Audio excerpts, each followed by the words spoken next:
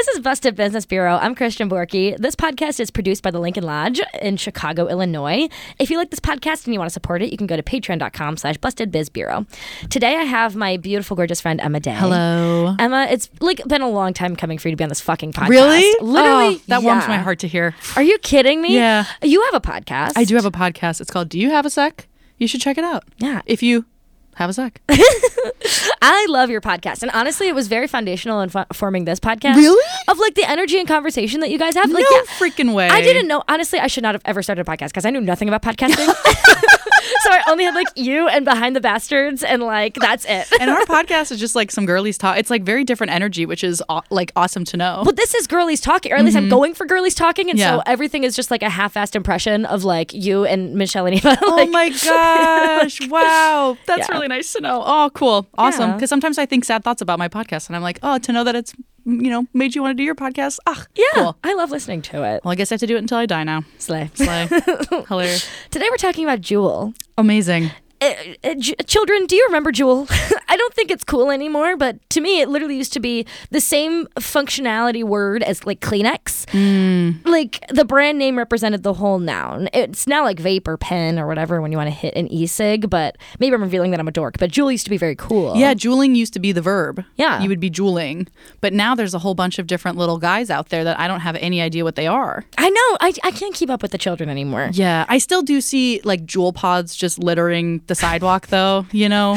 which is annoying. I'm just smoke a real cigarette at that point. Grow up. You know, if you're going to make waste. Yeah. Grow up and put the real smoke into your lungs. Tell me what you know about Juul.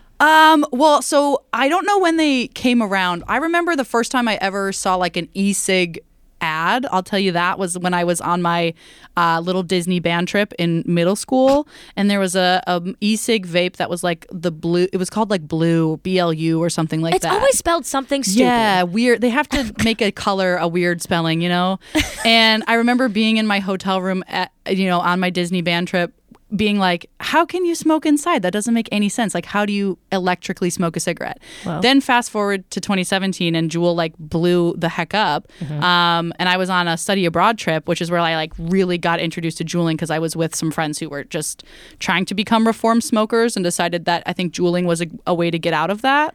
So they had smoked and then they got into juuling. Yeah. This is also very study abroad. You're experiencing the culture around the world and Well, getting into e-cigarettes. Yeah, and people there just smoke real cigarettes, they just roll their own cigarettes. So I think juuling, it also was a sneaky way to do it inside, And now I know places have rules where you can't do it inside. But that was my kind of first intro was 2017. And it was big. And then, coming back, it had run rampant here. And it was a thing of, hitting your Juul and passing your Juul. And if you lose your Juul, that's a really bad thing in Juul culture. The only time I can ever remember actually being around Juul in a meaningful way was also 2017. Interesting. I didn't go to a lot of dorm parties because I was friends with adults, and so I went to a lot of apartment parties. Okay, brag. But one of the few dorm parties I went to, people were passing around a Juul, and I hit a Juul, and maybe this is just revealing how much of an alcoholic I am, but I felt like nothing, and I was like, why do people do this? This is stupid. I don't feel anything. We talked about this a little bit earlier, but I remember hitting a Juul and being like, this is too spicy for me. A cigarette goes in and it gives you that little lung tingle and you get that little head high. But the Juul, it was all minty flavored or a fruit flavor, but it was so spicy in my mouth that I didn't feel anything because I was like, I have to. There was no inhaling. It was just in my mouth and I would spit it out because I didn't like it. Well, mine was not spicy because I'm not a wiener, but... Yeah, maybe spicy is not the right word, but I just remember being like, I can't keep this in my mouth for too long. Yeah. Well, Juul's marketing of itself is that we're talking about all these young people fucking smoking Juul, but the point of Juul, per their marketing, is that it is a smoking cessation device. It is meant to, like your friends wanted to, transition away from normal cigarettes and perhaps out of cigarettes at all. This is not going to be an episode about big tobacco, which I considered making, but I honestly, I might do a whole season about it. I don't know. Yeah. But this is about the smoking cessation industry. The global nicotine replacement therapy market size was like $44 billion in 2020. Holy shit. Like, think like Nicorette gum or the patches or whatever. Yeah. Like, there's a bunch of products dedicated to get people to stop smoking. And to me, it's inherently oxymoronic, right? Right. Forgive me for not showing my work here, but it's widely understood that cigarettes bad, right? Cigarettes bad. Uniquely dangerous, addictive. Again, I might do an entire season on the subject. So instead of stopping manufacturing of these products, our solution as a society is to create an industry that gets individuals less addicted to cigarettes. Do you understand? Like, the business model for Juul fundamentally has to rely on the fact that there's an increasing number of smokers who want to quit. Right. Which means an increasing number of smokers. Right. So they're like, stop smoking, just be addicted to nicotine. Yeah, right? It's so much easier, you guys. So otherwise, they literally cannot grow as a business unless there are more smokers. Wow. You know what I mean? Yeah. So if the true intention is to stop smoking, fundamentally that doesn't work with a business model. Like, you'd be starting a nonprofit at that point. Right. And also, I thought in my head the intention of vaping / e-cigs was to do them wherever, which if you're trying to get people to stop, like if you're operating under the guise of stopping people from smoking, making it more accessible is kind of counterproductive to that, like, that mission. idea, you know? Hey, you don't even have to go outside in -5-degree Chicago weather. Just hit your vape inside all the fucking time. Yeah. And that is a problem that one of my friends ran into. She decided to buy a cartridge, like a vape cartridge that had 30% more, like it was a bigger cartridge that had 30% more juice in it. Chunky. And it's a chonky boy. Chonky vape boy. And her reasoning, because I remember her explaining this, was that she was like, it's great, it has more in it, so I'll do it less. Like, I can take a bigger drag and I will be satisfied for longer. I won't have to do it as much at work. And then I'll also save money because I'll be buying it less. Famously impenetrable logic. Exactly. Exactly. And then I saw her about 3 months later and she was like, that was the worst fucking idea I've ever had, because it turns out I was just hitting my Juul more often, buying more expensive, bigger Juul pods more often because she was doing it all fucking. She's like, I would hit it on my breakfast, lunch break. She was like, I was hitting my Juul pretty much all day at work. So yeah, kind of seems counterproductive. And we will talk about that. Let's do it. However, we are going to start by talking about the industry on which Juul is standing atop of, right? Like, I know I said it's not going to be a big tobacco episode, and it's not, but there's important context when it comes to the legality of cigarettes and why Juuls are the way that they are, which is, as your friend experienced, incredibly addictive, right?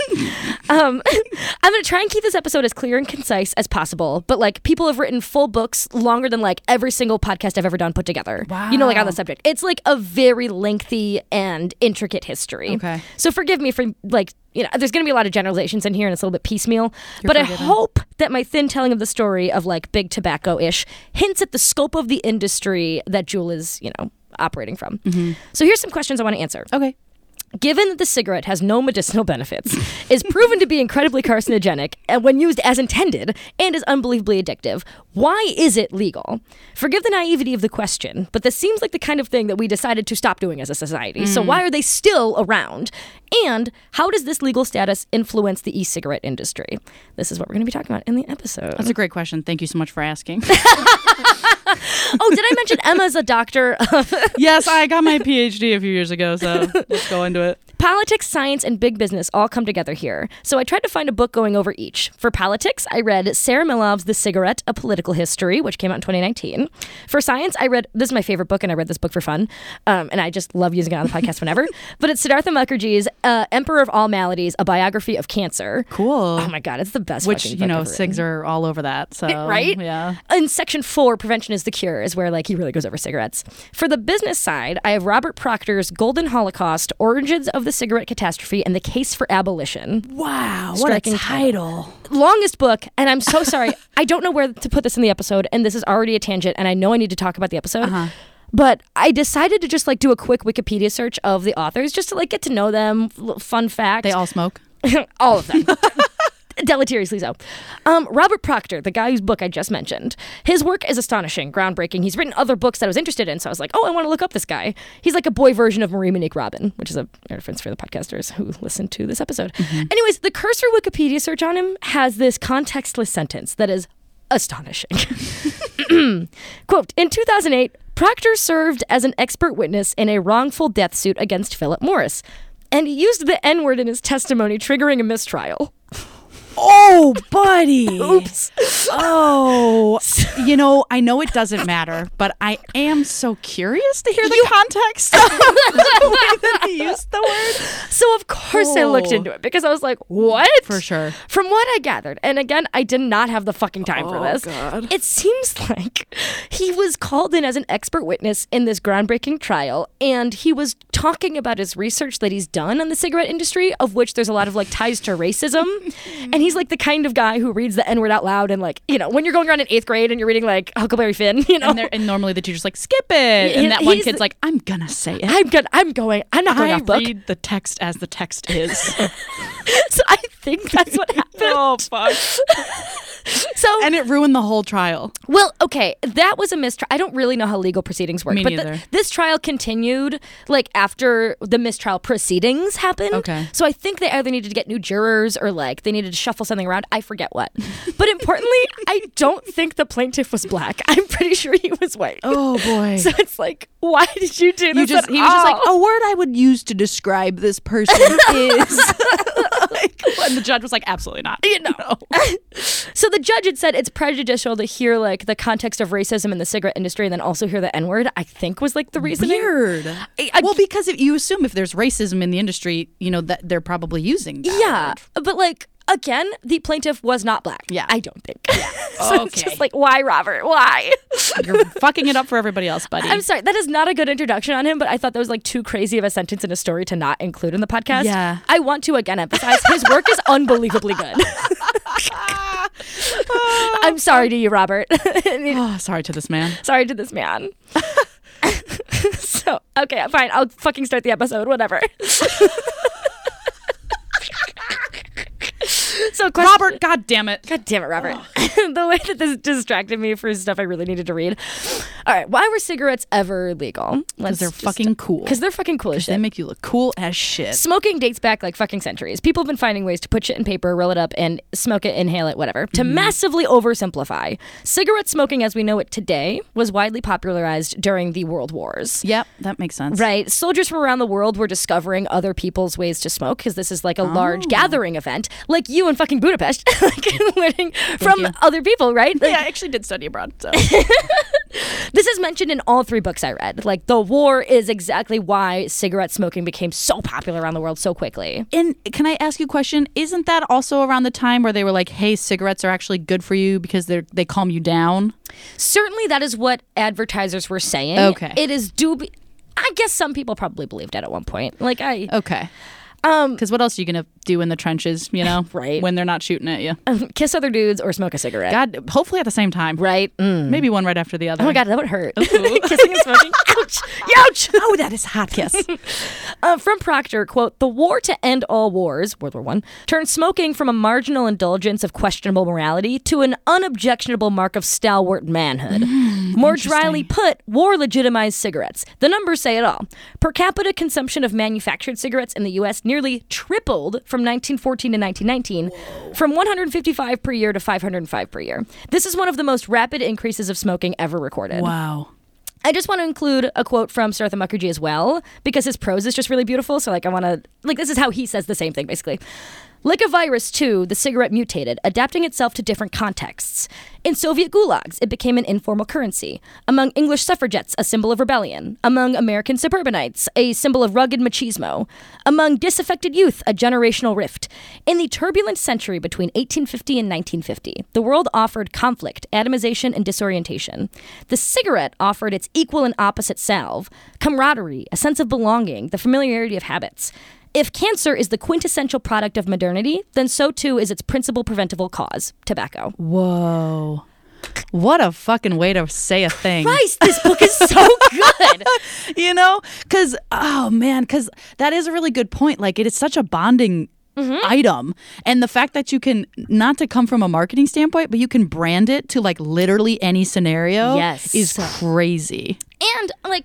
And even personal experience, right? Like, all the coolest people at work are always going outside to smoke a cigarette. Well, I honestly, my sister used to work at Starbucks for like a decade. And she was like, I almost took up smoking so many times just because those people got more breaks than I did. She's like, so I want to go outside for 5 minutes and have a cigarette? Yeah. Yeah. it's just like this weird moment of human tenderness and connection where you just like offer someone else a cigarette. Sharing a cigarette. Yeah. It's just like something that genuinely is something bonding, especially in this culture that is atomized and disorienting and like difficult to make friends and whatever. Hilarious that you say getting a light, because I literally started carrying around a lighter in college. Not because I smoked, but because I was like, hey, if a pretty girl needs a light, I can provide that for her. Did you read Neil Strauss's The Game? Like, what's wrong with you? Things we do for love. Aw. So Sarah Milov talks a great deal about tobacco farmers in the U.S. government, especially around the wars. Classifying the industry as essential, the U.S. government authorized the inclusion of rolling papers and tobacco in troops' rations. Whoa. Right? So when the Second World War presented another industrial crisis, the government stepped in again. Britain had stopped importing U.S. cigarettes, and to conserve its own war effort, like they stopped importing cigarettes. Yeah. So the U.S. government bought volumes equivalent to the UK export market to protect its own farmers. So literally the government was like bankrolling private cigarette companies and like tobacco farmers, Holy right? Shit. Because this was already such an important product by the end of World War II. Yeah. You know what I mean? Yeah. We were paying for it to be in soldiers' rations. We were paying, farmers who were taking losses because of the war. Like, and again, I'm going through so much history here with just like the biggest fucking brushstroke. But Yep. Like that's... You're not even talking about slavery and all that shit. And, right. Plantations and... She talks about how the government's been bailing out tobacco farmers since the 30s. The federal price support system began with the 1933 Agricultural Adjustment Act. And like they continue paying out farmers until like 2014. Like... Whoa. So... Returning to the question of why it was ever legal. Circling back to the war, during this time, we had the financial incentive to like keep the tobacco agriculture industry alive. And also, we didn't know a fucking thing about carcinogens. Yeah. Like you said, it is like marketed at least as this healthy thing. Everybody does it. And we did not even have a functional FDA at this point. Well, yeah. You know what I mean? Like we didn't have the FDA until like 1936. And if you want to hear more information about that, check out episode 5 of my Monsanto season called Bovine Growth Hormone. Yeah, you should just really listen to that whole season. It's pretty phenomenal. Not to toot your horn for you. Are you okay? I don't know. Smell toast. Tobacco was excluded from the Pure Food and Drug Act of 1906, the Wiley Act, right?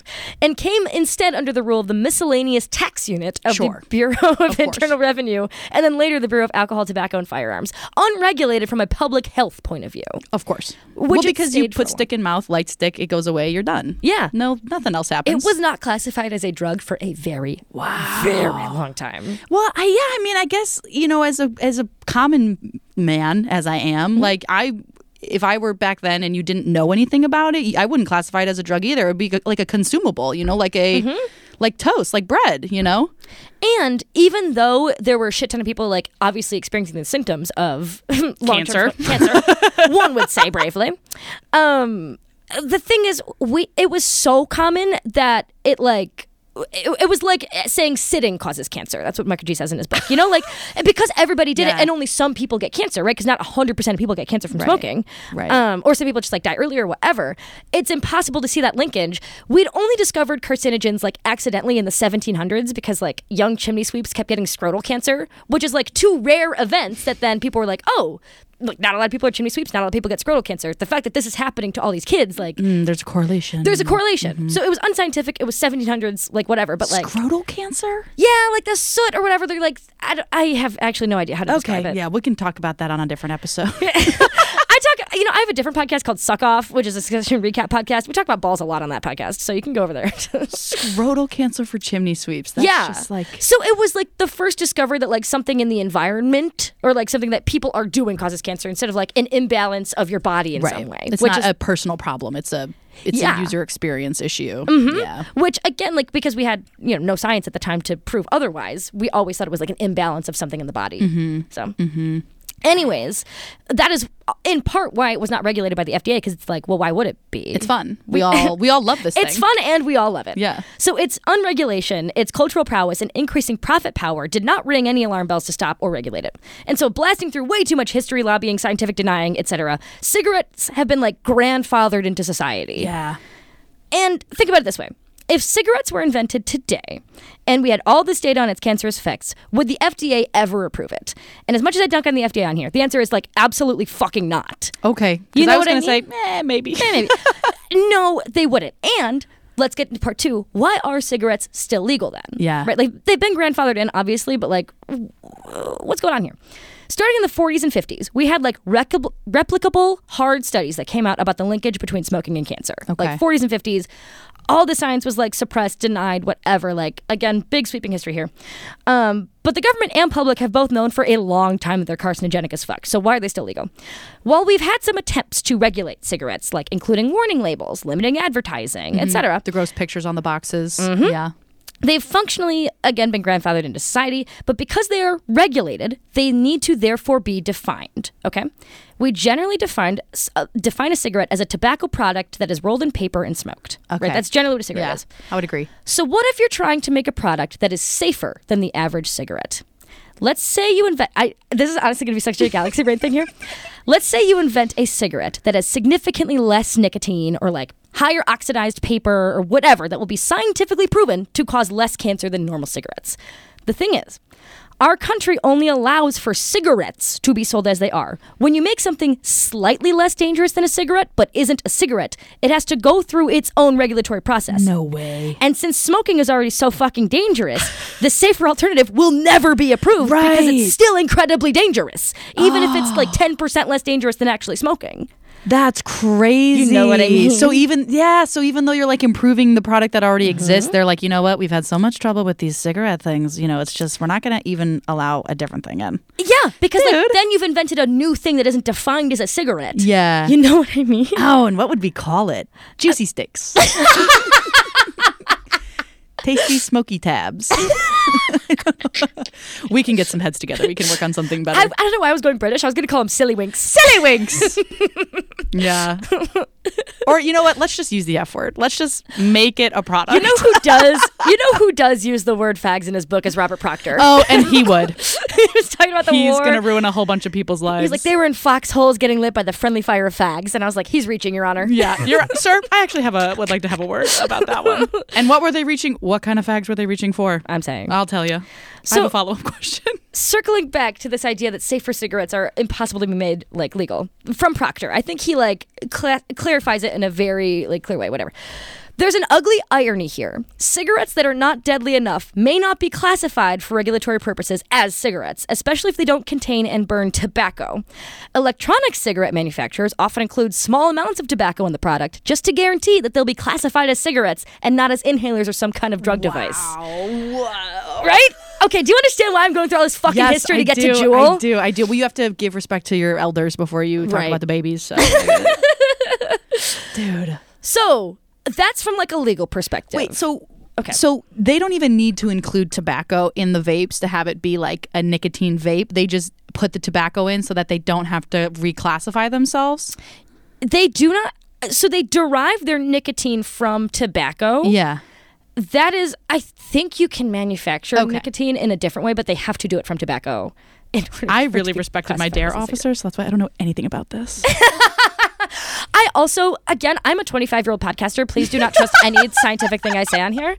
However, this I've spent a lot of time looking into, and I'm like pretty confident in the thing I'm saying. The exact specifics of the science of like what goes into the Juul. Of the juices. I cannot say that I'm being accurate on. Okay, perfect. Me neither. So that is the legal standpoint of why e-cigarettes are the way that they are. Crazy. But additionally, when we're thinking about like quote unquote safer cigarettes, from a PR perspective, Procter offers the following, the following quote. There was like a company called Liggett and the Arthur D. Little Company who had worked together to create a safer cigarette, a palladium cigarette, which I can't be fucked to explain the science behind. Proctor goes into the science and how it's safer in his book, but whatever. So he and Mukherjee mentioned this huge trial for Liggett in this wrongful death lawsuit. And what emerges is this quote from Proctor's book. Quote, according to the program of the Safer Cigarettes lead architect, James D. Mould, the company worried that the sale of palladium cigarettes, quote, would seriously indict them for having sold other types of cigarettes. Oh. He also recalls that Liggett's president and CEO talking about a threat from Philip Morris that the Marlboro men would clobber Liggett if they were ever to market such a product. Oh my God. Yeah, I mean, I bet that's a real big part of it is the sneaky, what do you call it? Like the dudes in suits? Yeah, the suits who go up against each other, like I bet like Marlboro itself, because I don't know if they've come out with their own e-cigarette brand or not. You're probably going to tell me, but they probably don't want you to exist either because you're going to pull away from their cigarette sales. Right? So this revelation thickens. also that tobacco producers can't sell safer products because it'll look bad on what they've done before. Yeah. This is not a shocking revelation in the book. In fact, you're clobbered with that info time and time again, like all these books. So it is bad not only from a legal standpoint, but from a PR standpoint to sell, quote, safer cigarettes. And therefore emerges the e-cigarette industry. But let's answer the question of like, what do you mean? Like, what do you mean? What is the actual status of the FDA regarding regulating cigarettes and e-cigarettes? Because this also took me a long time to understand, and I still honestly have a tenuous understanding because I'm a little dumb. Me too. For an incredibly long time, the FDA was literally unable to have any power in regulating cigarettes. Beyond the Surgeon General mandating the warning labels, the FCC passing laws on advertising, our federal regulation of cigarettes was incredibly toothless. Wow. In the year 2000, the FDA brought a case against the tobacco company Brown & Williamson, arguing that the company's advertising and promotion of the cigarettes constituted a form of drug delivery and that the FDA therefore would have the authority to regulate tobacco products. Cool. Because they didn't before. And again, we're talking about the year 2000. In the court case, FDA versus Brown & Williamson, the U.S. Court of Appeals for the Fourth Circuit ruled that the FDA did not have the authority to regulate tobacco products under the FDA Act of 36. The court found that Congress had not intended for the FDA to have the authority to regulate cigarettes, and that the FDA's previous attempts to regulate tobacco products have been based on an overly broad interpretation of this authority. The decision ended the FDA's previous efforts to regulate tobacco products at all. Jesus Christ. But then, at least in 2009, the Obama administration founded the Center for Tobacco Products wing of the FDA, which is the first time that we've ever been allowed to like actually fucking regulate tobacco crazy because products. Obama, smoker. Right? And hid it. It became politically unfashionable to be a smoker, and so he tried to hide us. Wow. Right? So, what does it mean to actually regulate cigarettes? Because they're still dangerous, they're still this, they're still that. So, literally, like, what are we talking about here? The answer is in warning labels, developing guidances and regulation like age of sale, and enforcing the rules. And so when I read enforcing, I thought, okay, how does the FDA enforce anything? Like, do we have little FDA cops running around snitching? Guys. They're like snatching Juuls from 14-year-olds. Like, no, Hey, you get that out of your mouth. I'm so disappointed I in am you. so mad at you right now. So practically, this means the following, quote, enforcement of the law. This is from the FDA website.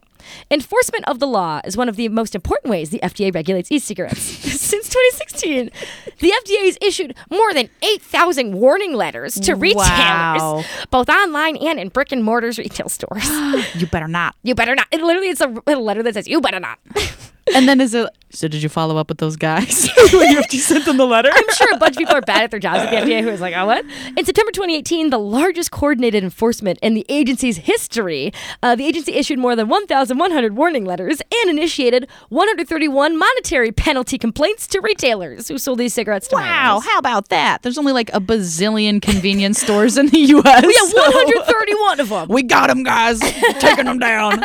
Dude, what? Because when you say regulating cigarettes or tobacco, I'm thinking the ingredients. Like, I'm thinking you're going to make a change to maybe make people get less cancer, which would be cool. Nope. But it doesn't sound like they're doing that. No, not at all. Are you kidding me? No. They're like, well, you just better not have them. You just better not be under 21 and have them. Look, we're just going to put all the temptation in front of you, and you better not take a cookie off that plate. Very literally that. Wow. Which, again, that would require a whole season of, like, big tobacco and government interests being aligned. You should do it. But because when you're saying, like, the Congress people did not make it available for the FDA, because, yeah, of course not. They're all getting paid off by big tobacco. Exactly. Here's another way in which the FDA enforces. Okay. Quote, the Federal Food and Drug Administration regularly conducts undercover inspections of tobacco retailers to determine whether they're adequately preventing sales of tobacco and nicotine products, including e-cigs, to individuals younger than the minimum legal sales age. During these inspections, a trained underage consumer working with an FDA inspector attempts to purchase a tobacco product. If the underage consumer is successful in purchasing the product, they issue a warning letter. Oh, you better not. I swear to God. Better not. The name of the retail stores inspected and the result of the FDA inspections, including the warning letters, are publicly available on the FDA website. Wow. And like that's it. Like, so it's like an FDA guy and his niece go into a corner store. I have 8 bajillion questions on who the underage kids are. He's like, Rebecca, you try to buy that Juul and we'll see what happens. Or they're like, Sam, you want to make some money this Tuesday? Yeah, Sam, you want to be able to get reimbursed by the FDA? Come hang out with me really how quick. do they find these? I wish I could have been an FDA child. Yeah, and what's the training? Right? What kind of training goes into that? Are they given context? Is it just like, just go in and try to buy a Juul? How old do these kids look? Yeah. Are my tax dollars funding the secret Juul purchase? I'm curious. Whoa. Because I would like to then have the Juul, if that's possible. Maybe I can get used to it. Yeah, what do they do with it after they purchase it? They throw it out? They stop He just it lets the kid keep it. It's like, that's yours now, kid. Yeah, you earned a treat. Yeah, you keep it. It's fine. It's not that bad for you. I wonder if there's like a 21-year-old FDA agent who's like, you'd have to have I can do it. You'd have to have like 10 to get cancer, so you're fine. You got 9 more lives. You're good. Oh God, maybe they scout him from like the Disney Channel website. I actually was an undercover narc for my uncle this weekend, so that's how I got this Juul for the party. I'd put it on my acting reel immediately. Oh my God. Drink to that. I'm available for more undercover work if you are having auditions. I had my Tito's and water in my mouth. I couldn't laugh. Oh my God. I also picture like the FDA enforcer being like a character from The Big Bang Theory, you know? Yeah, where they're like, "Are you a cop?" And he's like, "Not technically, but." I heard a whole laugh track when you said, "and technically not." Not technically, but yeah. Oh, that'd be crazy. Wow. Well, they're working hard. Sounds like it, sort of. Oh my God. Honestly, the fine folks at the FDA do work hard. Yeah, I will continue to dunk on them. I know. I feel like they don't have that many guys, you know. They're no CIA, I'll tell you that. They're incredibly under-resourced. They're declawed by the government in many ways. Also, that Brown v. Williamson thing that I mentioned, like, also hurt the EPA because Poor EPA. It was like supposed to be about like how cigarettes cause environmental damage, and then like I don't know, it was a whole thing. I did not read up enough on it, but it was like like collateral from this fucking lawsuit. Yeah. Also, I know. Like, not to go way back to the beginning of the pod, but can you imagine like getting out of World War II and then getting on a plane and just like having people smoke on a plane? Right. Can you imagine like literally going to work and like everyone smokes in the office? Yes. You know what I mean? I cannot imagine being in that environment. Okay. And we're not that far removed from that. No, you know? We're not. Let's bring it back. Back to Juul. So, we are now going back to Juul, and I'm going to part 3. I'm moving on to part 3. Let's do it. However, before I get to part 3, let me start with one of the most damning quotes from Emperor of All Maladies. We've been talking abstractly about the industry for a while, so I want to rate it in with this piece showing the personal effects of tobacco usage. Mukherjee is a clinical oncologist who has borne witness to like the most horrific effects of the industry. So I like including his quotes because he's such a good writer. Quote, "It is difficult for me to convey the range and depth of devastation I witnessed in the cancer wards that could be directly attributed to cancer smoking. An ebullient, immaculately dressed young advertising executive who first started smoking to calm his nerve just had to have his jawbone sliced off to remove an invasive tongue cancer. A grandmother who taught her grandchildren to smoke and then shared cigarettes with them was diagnosed with esophageal cancer. A priest with terminal lung cancer swore that smoking was the only vice he'd never been able to overcome. Even as patients were paying the ultimate price for their habit, the depth of denial in some of them remained astonishing. Many of my patients continued to smoke, often furtively, during their treatment for cancer. I could smell the acrid whiff of tobacco on their clothes as they signed consent forms for chemotherapy." A surgeon who practiced in Britain in the 70s, a time when lung cancer incidence was ascending to its macabre peak, recalled the first nights in the wards when patients awoke from their cancer operations and walked around like zombies through the corridors, begging the nurses for cigarettes. Oh my God. Oh, bleak, man. Yeah, like whenever I read an anti-smoking thing, it's like, did you know that like 50% of people who take up cigarettes will like die of cancer? Or, like, yeah, like, you know, 70% of adults who do this, and like it just doesn't feel as real as like an actual description of like, right, like anecdotes, right? Life is just stories, and right. That's what's also so good about the book is like it's just it's this clinical science, and then it's these anecdotes and it's whatever. So it's just like devastating. I feel like also the effects of smoking don't catch up with you until they do. And so when you see like a young hot person smoking a cig, of course it makes me want to smoke a cig too, because I'm like, wow, they look so fucking cool. Because you really do look cool. I mean, it's a controversial opinion, but I think you look cool. It's undeniable. And so, but then, you know, you hit like what, 40 or 45 and your fingernails turn yellow and you reek all the time. And it's like all of the things that make smoking not worth it really, like, you know, car crash pile up all at once, I feel like. But then you also have those people like my grandma who smoked for 40 years straight and then quit cold turkey, and then she lived until she was 97, right? Which is just like crazy, which is also like understandable. As much as you can clown people in the past for being like, how did you fucking not know this? It's also like you have people like your grandmother who are just like, I smoked for 40 goddamn years and nothing happened to me. And she wouldn't die. God damn. Isn't it so funny when you have older relatives who just refuse to fucking die? Yeah. They just have like the worst lifestyles. And then I'm like, wait, maybe does it actually make you live longer? But then, the guy gets his jawbone removed and you're like, well, maybe not. Yeah, it certainly does not. Certainly does not. Yeah. Oof. So the reason for the roadmap of the episode thus far is because cigarettes' legal status does directly impact why e-cigarettes are developed and marketed in the way that they are. We wouldn't be talking about Juul this way if it wasn't for this history. Mm-hmm. So let's talk about Juul. Let's get into fucking an hour into this episode. Adam Bowen and James Motses founded this e-cigarette company in 2005. They briefly did a THC and loose leaf tobacco thing with it. Ooh. They sold it off, and Juul was founded in 2015. Right. It only took 2 years. Yeah. Holy shit. In 2007, I'm going to talk about their LinkedIn profiles for a second because it's my favorite thing to do on this podcast. Each of them have these like lengthy, flowery reviews over the course of them being like CEOs, co-founders, whatever. It's like, he's a leader, like he does things right and he gets it done and da-da-da-da. But each of their first review on LinkedIn is from each other. And so James writes on Adam's, quote, Adam gets things done. And then Adam writes on James's, James love coffee. Oh, they're just two guys being dudes who like each other. Right? And LinkedIn is a site like meant for people to suck each other off, but for what it's worth, quote, the Juul guys were sort of Silicon Valley types who were not used to having people be suspicious, said a former administration official who met with them last year. I think, honest to God, they view themselves as having a harmless product and at best a life-saving product for smokers. Oh, so they really were. It's like the Keurig guy. He's like, I'm doing something good. Yes. And now they're looking back and they're like, oh, fuck. So, yes, all of this is like flowery and beautiful and so millennial. Adam so like coffee. Adam like coffee. Like they're very funny and they're like relatively chill, seemingly cool dudes that create a product that they sincerely, I will give them the benefit of the doubt, believe helps the world out. But let's interrogate the claim deeper. Since the FDA currently regulates e-cigarettes as cigarettes, not as any other kind of drug inhaling device, by literal design, these things have a certain amount of addictive and destructive chemicals. Otherwise, they would not be classified as cigarettes. And per the FDA website, quote, these products use an e-liquid that contains nicotine derived from tobacco, as well as flavorings, propylene glycol, vegetable glycerin, and other ingredients. The liquid is heated to create it doesn't matter. Yeah. So even if these founders had the best intention in mind, which again, I'm giving them the benefit of the doubt, which I don't ever do on this podcast. Meaning like they thought they were creating something that was going to help people smoke less? Yeah, exactly. Okay.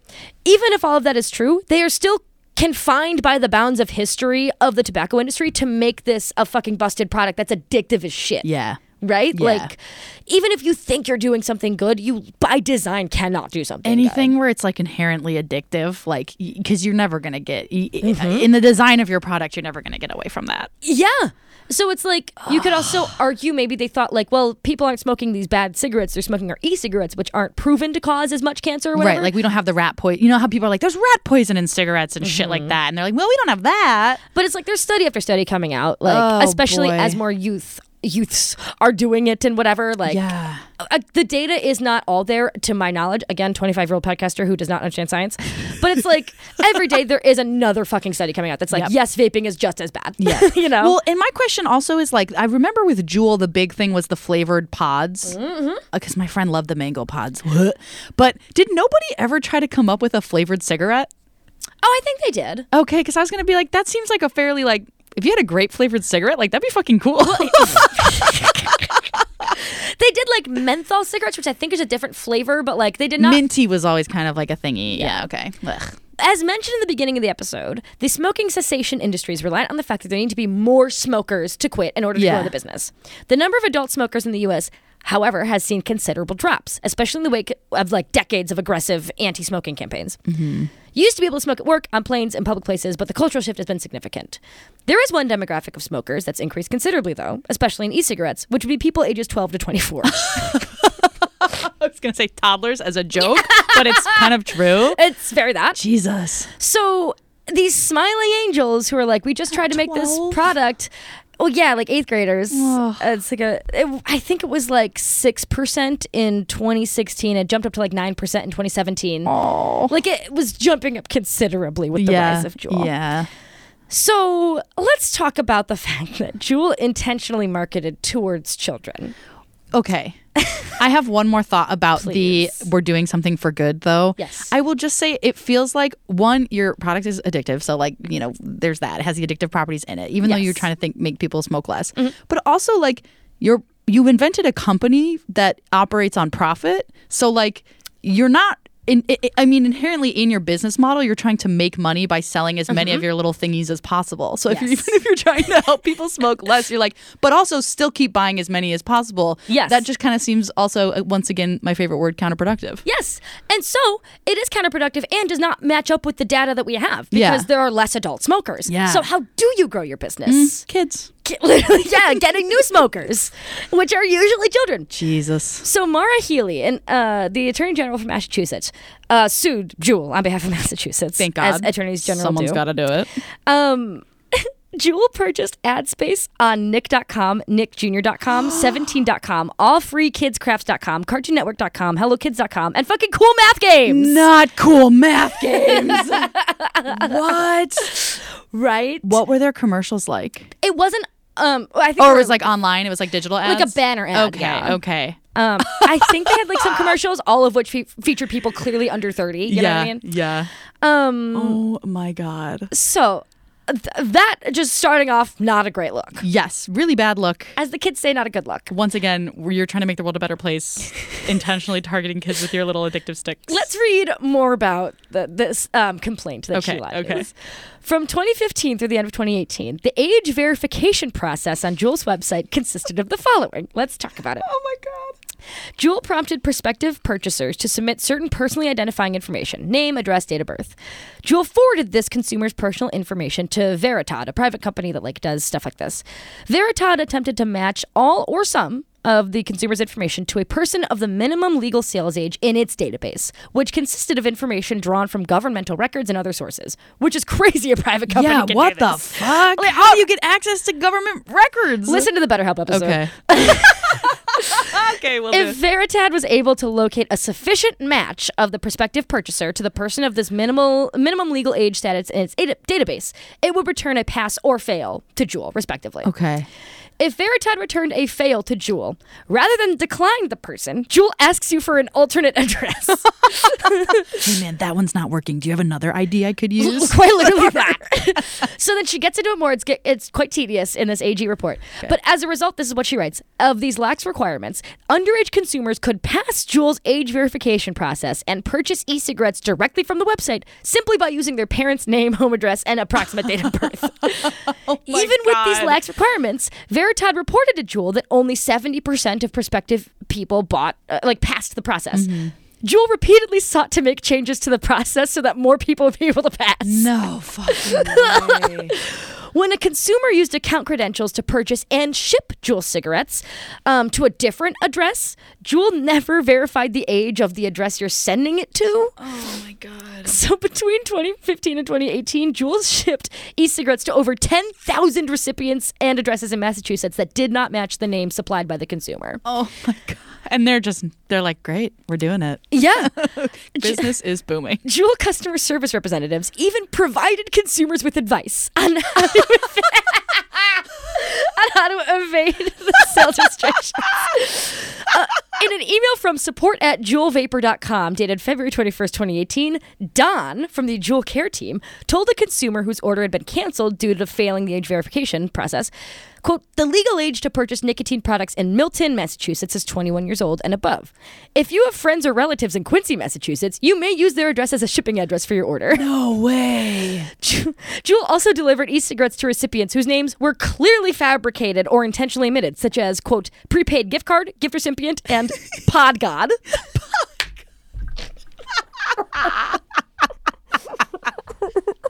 They're like, we got to get this guy in our branding. He is one of our biggest purchasers, and it's like a 9-year-old. I can't believe his name's really Pod God. Who would change I think he changed his name because he loves Juul so much. Oh my fucking God. I can just see the customer service representatives being like, honey, if you want to really make us believe you, you have to practice your pronunciation of your R's, okay? You're not going to get anywhere with that little lisp. I mean, I've worked as like a customer service representative, right? Like when I'm 20 years old, I'm sure it's probably their fucking other high schoolers being like, here's how you do it. Well, and I've always wondered too, like whenever you go to like a liquor or like a liquor brand's website, they're always like, what's your age? You have to be a certain age in order to enter this website. And I always wonder how they like confirm that you are the age that you say you are, because I don't even use my birthday. I'm always like, I don't want to tell you what my actual birthday is, so I'll lie. And they're like, great, sounds good. That one is substantially different than Juul, where you're getting to the purchasing process, which is why it's longer. So it's not just to access the website. Exactly. Anybody can go. Anybody can get on the website, because like anyone could just say, like, I do the same thing. I'm like, I was born in 1876. I don't fucking care. Like, I scrolled all the way back, you know? Oh my God. They're like lifelong user. Yeah. Oh, Jesus. Long time caller. But yeah, when you're actually purchasing the product, like that's why it's like this 3-step verification process or whatever. To actually, like, I thought for a second you were fucking Juuling because you put something in your mouth. I ripped a cuticle off, so my thumb's just really bleeding right now. But I don't have a Band-Aid, so I'm just sucking my own thumb off. I totally thought you would. I was like, I'm Juul. I'm like, yeah, fuck those guys. Anyways, what were you saying? Oh, God. Beginning in 2017, Juul began conducting its own secret shopper investigations, like the FDA. And during these inspections, so they have like authorized retailers, right? They sell like I don't know, fucking Kmart or like the Marathon gas station. Come and go. Yes, come and go. During these inspections, Juul determined that underage consumers were able to purchase Juul e-cigarettes at many authorized retailers in Massachusetts. Nevertheless, they continued to authorize the retailers anyway, after they failed, in some cases, multiple inspections. Well, those are their best guys. Those are the top salespeople. Are you kidding me? You're not going to take your biggest scorer out at the knees. Come on. What the hell? So I'm a little embarrassed to say I didn't know you could charge your Juul on your computer. Did you know that? Yes, I did. I had no fucking clue. I felt 8,000 years old Googling that. Walking through the DePaul library, you never saw just like those little USB. It looks like kind of like an Ethernet tower. I have horsey blinders whenever I go anywhere. Yeah. You have one mission. Yeah. I've seen those sticking out from laptops, from like it's always funny when it's like an iPhone nugget, but like in an outlet that's really close to the ground. Because I've seen people be like, careful, my Juul's charging. And you're like, come on. I'm kicking it now. Come on. Yeah, I'm going to punt this little guy. I never have interacted with people like that. I think I'm just not cool. I don't think I've ever been cool. Right. Well, sure. That's true. I am really fucking cool. So yeah. I don't want to brag or anything. So what does all of this mean? I mean, like, pretty obviously, Juul aggressively targeted youth smokers as a growth model for the business, right? This is seen in lawsuit after lawsuit, settlement after settlement, which I should have talked about on this podcast, but like I was so deep in those 3 fucking books I mentioned, and those books are long. Yeah. So I want to talk about like the trajectory of Juul. Okay. Overall? Yeah. Let's do it. So the company functionally lasted from 2015 to 2022. Well, because I was going to say, didn't they recently become illegal or something like that? We'll talk about it in like 1 second. Let's do it. In December of 2018, Altria, which is one of the world's largest cigarette manufacturers, like basically Philip Morris, but I guess they're not because they're going to do a merger, but they're not, but like they're functionally the same. They used to be Philip Morris, whatever. This Altria bought 35% of Juul for $12.8 billion, 2018. Whoa. According to Wells Fargo, the deal valued Juul Labs at $38 billion. Oh my God. At the time, Juul only had an annual revenue of $2 billion, and they bought a building in San Francisco in 2019 for like $400 million. However, 2019, youth smoking hits its peak. People are investigating Juul. Kids are getting sick. Shit is going crazy. All the things listed previously like start coming to light. Mm-hmm. According to Reuters Health, between 2018 and 2019, the use of Juul vaping devices doubled among young people ages like 18 to 20 and more than tripled ages 21 to 24. Wow. So people were stressed. What was going on at that so time? Many wars. Those boys in Foxholes. The wars of 2018. On October 31st, 2019, Altria announced that it was writing down $4.5 billion of their investment. Altria cuts Juul's valuation to approximately $10 billion in 2020, and then to in half. Yep. Wow. $4.3 billion in March of 2021, $1.6 billion by March 2022, and ultimately $450 million by July 2022. Whoa. That's 3.5% of what they started with. Well, I'm happy that Adam, who loves coffee, got out when the getting was good. They got out in like 2020. They were actually ousted. Oh, okay. They were, should I say, replaced. They were probably given like a nice package or whatever, but like then they put in a Philip Morris executive, or maybe it was an Altria executive, like some fucking cigarette dinosaur. One of those fucking guys. Yeah. July 2022, the FDA briefly banned Juuls in the U.S., but then they suspended the ban because Juul was like, "We're suing. This is unconstitutional. Yeah, like, you can't do let this. people inhale the vapors. Let people inhale the vapors." But they're like maybe filing for bankruptcy right now. Like they're on the ropes. They are not doing good. They are worth basically what they paid for that fucking building in San Francisco. Yeah. Well, and now there's so many competitors. Yeah. Like the what's the one that everyone's doing? Elf Bar. Elf Bar. Yeah. I was gonna say this stupid little name, but what is that dumb little name? They all sound like they're like a yoga company. Like what's the name of the new name? Altria. Altria. Yeah. Altria may cause, like, it sounds like a prescription drug company. But yeah, now, and I've seen those other ones that are like they look like a tube kind of with a mouthpiece on the end. I don't know what those ones are called. It's probably something with like too many vowels. Yeah, if like I had to guess. Oola. It's got ooh. This is my oola. I talked to a friend recently about this episode, that I was going to do this episode. And before I really knew what shape it was going to take, I was like, oh, it's going to be about Juul. He sort of scoffed at the idea that Juul was a busted business, right? Interesting. I can't remember exactly how this conversation went because I was drunk.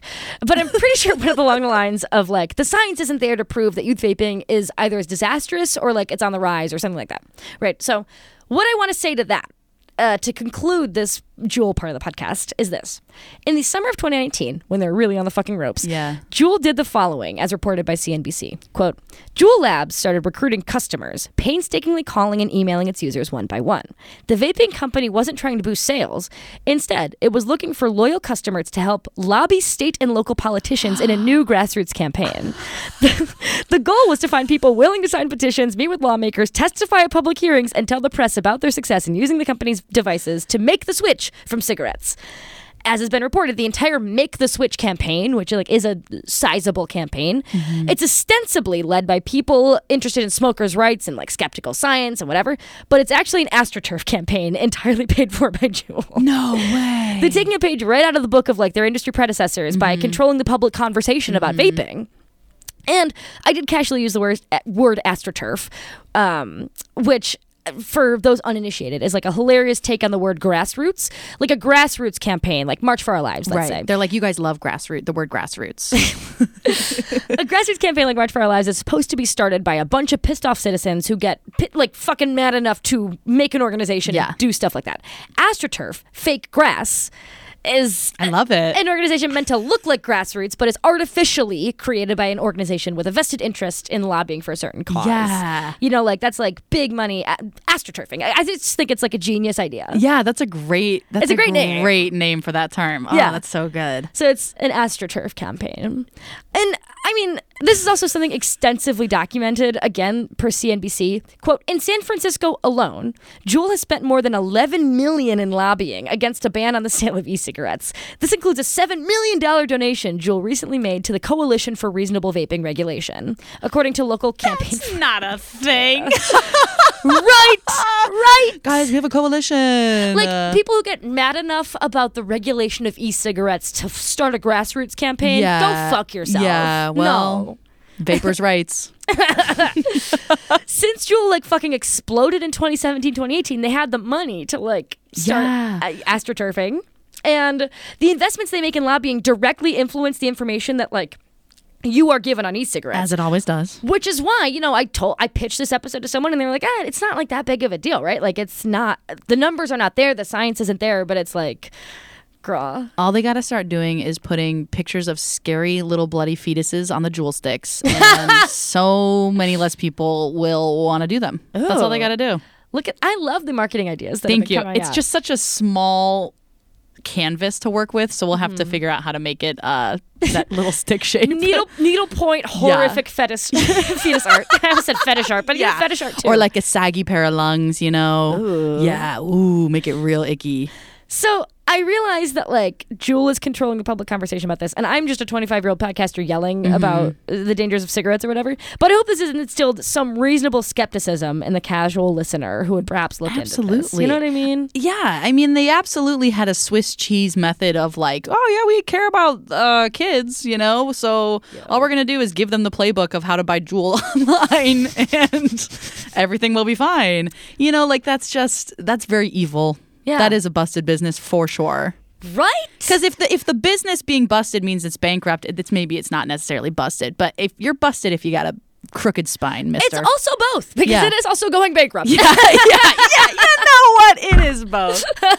Dude, wild. I mean, the advertising is really what's killer. I haven't seen many Juul advertisements, to be honest, like not on TV, but what I have noticed an uptick in is that like teen anti-smoking awareness group. I don't remember what they're called.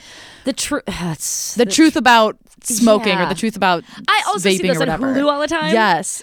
And those I think are like kind of getting better because they're like they did that like how it feels to chew 5 gum-esque ad where they're like, this is what happens when you vape, and it's like metal shards and shit like that.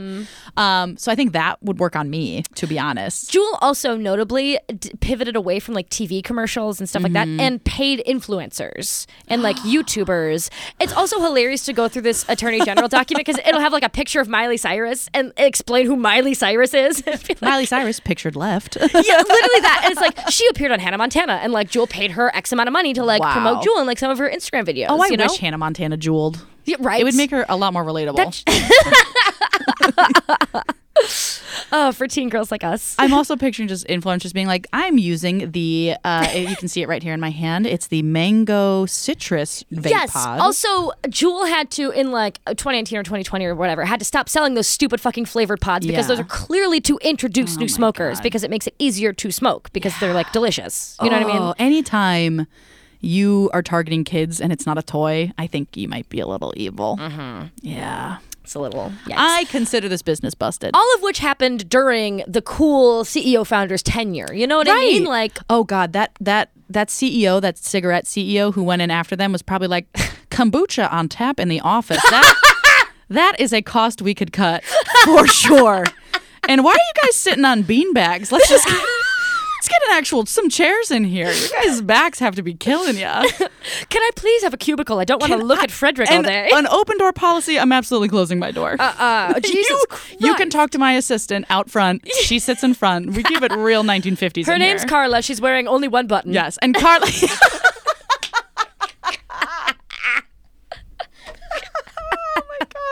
And I'm taking out the sensitivity pods. Yeah. You guys don't need those anymore. Why do we have these videos with 23-year-old actors saying that I can't say yeah, I can't call a woman toots anymore? Look, here's the thing. I'm cutting the sexual harassment training, okay? We've got to cut costs. This is a sinking ship. I'm sorry. I know we've been doing the bit for too long. It's so good, though. It's so good. I also wonder, the fact that, I know we're trying to wrap it up, but like the fact that they're like, you can't prove that it's bad for kids. Right? They're like, you can't prove it. But literally, since your company, in the 7 years that your company existed, kids were having like strokes and shit because of your product. Like, that kind of seems pretty indicative of a little rough. The fact that you're evil.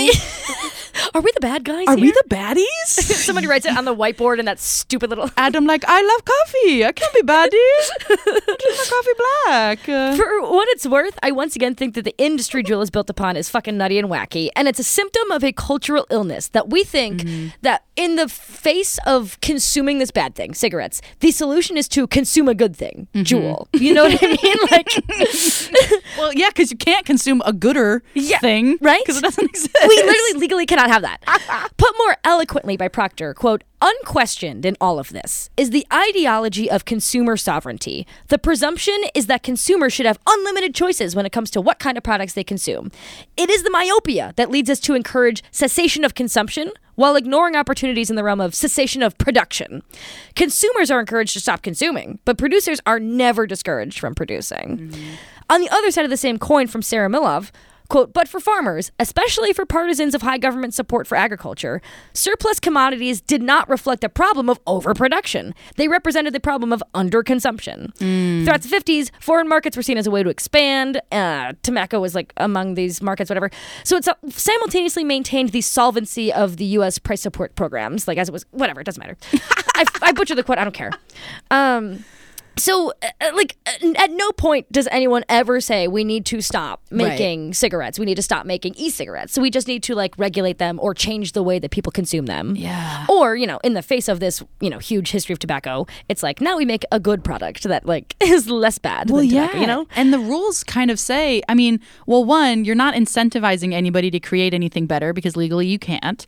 Right? So, and also if it's a consumable product, which, tobacco is harvested and dried, so it lasts a long fucking time. And the rules say that all you have to do is market it a different way in order for it to be considered legal. Yeah. And adding on top of that, the car crash of the 1960s, Mad Men executives marketing on Wall Street, everything is just hey, man, it's your choice. It can be bad for you, but it's up to you. Yes. And so it is even more damning to me when people are just quit. It's smokers' fault. It's individuals' fault or whatever, when this is just a monstrous system. We're not making you smoke a pack a day. Yeah. To me, that is not the right focus, right? Yeah. Of all these anti-smoking campaigns. While it's important, it's important to get information out there, whatever. The ire being directed at individuals for smoking cigarettes instead of this horrible structural sickness that we've all lived under for so long. Yep. That's... Well, now we're all well, yeah, of course cigarette companies are bad, we know that.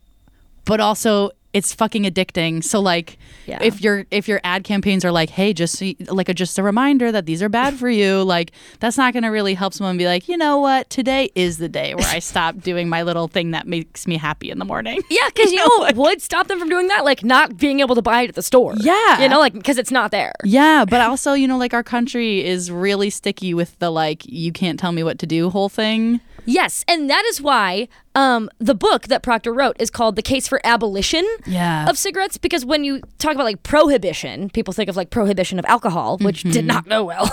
Yeah, that was awesome. That was dumb. I probably would have We tried. It didn't work. But it's so different. This is also an argument that I thought about in my head before I started this podcast, because I was I believe people should be able to drink. Am I kind of a huge fucking hypocrite here? Right. Because I don't think people should be able to smoke. Oh, interesting. And the thing is, used as intended, which at least companies will tell you, every alcohol business is also a terrible busted business, right? I'm not saying that the industry is good. You're also targeting kids most of the time, probably. Yeah. Well, the thing is, alcohol doesn't target kids, and nowhere in the ads do they target kids. And again, when used as intended, scientifically, it's been proven. I just listened to a podcast about this that was completely unrelated. People who drink 1 or 2 drinks a day are fine. People who smoke a pack of cigarettes a day, usually get more addicted, it's a snowball effect or whatever. People using cigarettes as intended is incredibly dangerous. Yeah. You know what I mean? Alcohol consumption is just not the same. Right. Binge drinker, very dangerous. But regular drinker who's not addicted, whatever, yeah, and your body is designed to filter out alcohol, which with carcinogens, I don't think your body's designed to take care of those for you. At least not on a big scale, right? This is a part of science that I don't understand. Yeah, so I don't get it. If there's a scientist who listens, please let us know. Let us know in the comments what our bodies can do. I'm curious. That is just wild. I think you should do a whole season on things that the ATF monitors, because you could put firearms in that season, and that would be really interesting. You're blowing my fucking mind right now. Because guns, to me, I'm it's the same thing of anything that really is intentionally made to take people down. The advertising is so fascinating. Yeah, it's crazy. They're making hard Mountain Dew, just because we were talking about alcohol not being marketed to kids. Let's hear it. They're making a hard Mountain Dew product, which is it's hard kombucha. It's alcoholic Mountain Dew. Do you think it's gonna be delicious? I think it might be yummy. I feel like we're bringing Four Loko back. Be fucking good. Every single pursuit in my life is just a turgid attempt. Four Loko exists. To get Four Loko. What are you talking about? Well, not the way it used to be. Yeah, without the caffeine. Yeah. Yeah. Ooh. Which Mountain Dew, I think, is going to have the caffeine in there. Unless they change the recipe, which would be highly destructive for me personally. Yeah. Okay, well, to circle back to the topic at hand that we were talking about, cigarettes / smoking. Have you ever seen an old magazine that has an old Marlboro ad in it? Yeah. I want to talk to whoever ran those ad campaigns because they are gorgeous. My God, are they sexy? It's like a muscle car or a horse. And there's a hot man. And they don't even have to put a cigarette in it. You just know what they're talking about. Right? It was so ubiquitous, all the advertising. Again, which is why there might be a whole season about it. But who knows? You should. Did you learn something new today? I really did learn something new today. Wow. I feel like my hate fire for cigarette companies has been reignited. Really? Yeah. Oh, wow. Yeah. Because, I mean, you think that people shouldn't be able to smoke, and I'm kind of like, I'm not going to tell anybody what to do. Sure. But it does seem like the best way to get rid of them is just to not make them available anymore. Yeah. And again, I don't mean like put people in jail who smoke cigarettes. Like, no. That's clearly not just what I meant. phase them out. Yeah, like just phase them we should out. not have them available in society. Is there a way that they could make a law that would be like you can only manufacture X amount of cigarettes per year, and then they just slowly make that number smaller and smaller and smaller? I have no idea, but look at you. I'm putting you on the seat of Congress. The only thank you. I'm glad somebody said it. The only thing is currency, you know? We're going to have to give prisoners something else to haggle for. You said currency like I knew exactly what you were talking about. Well, you brought up the gulag prisoners using it as currency, so we're going to have to give those guys something else. You brought up the gulags. You brought it up first, actually, so I'm not that out of pocket.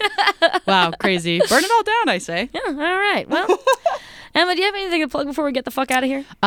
You can listen to my podcast. Do you have a sec? It's coming back. It was on a summer break, but new episodes are coming back. I host that with two of my coworkers, Michelle and Eva, and it's just a little joyful thing to listen to. And otherwise, no.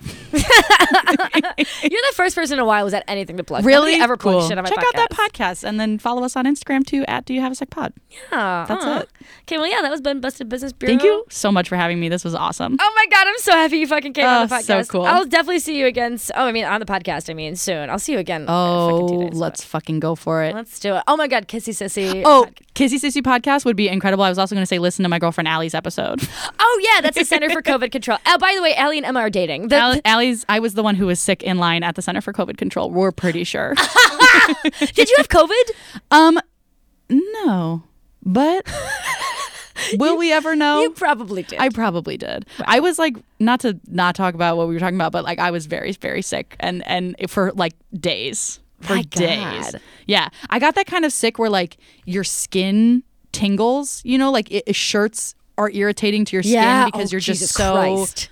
sick. Yeah. And I just watched all of the Pirates of the Caribbean movies, which was great because I hadn't seen those in a really long time. Did Allie get to go to Florida? Allie did get to go to Florida.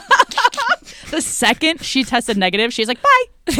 And I spent 5 days in our guest bedroom. Well, this is very, very enlightening. Yeah. For repeat listeners of the podcast, you are being rewarded. Check out that episode. My other favorite episode of this podcast is the Lockheed Martin episode with Danica.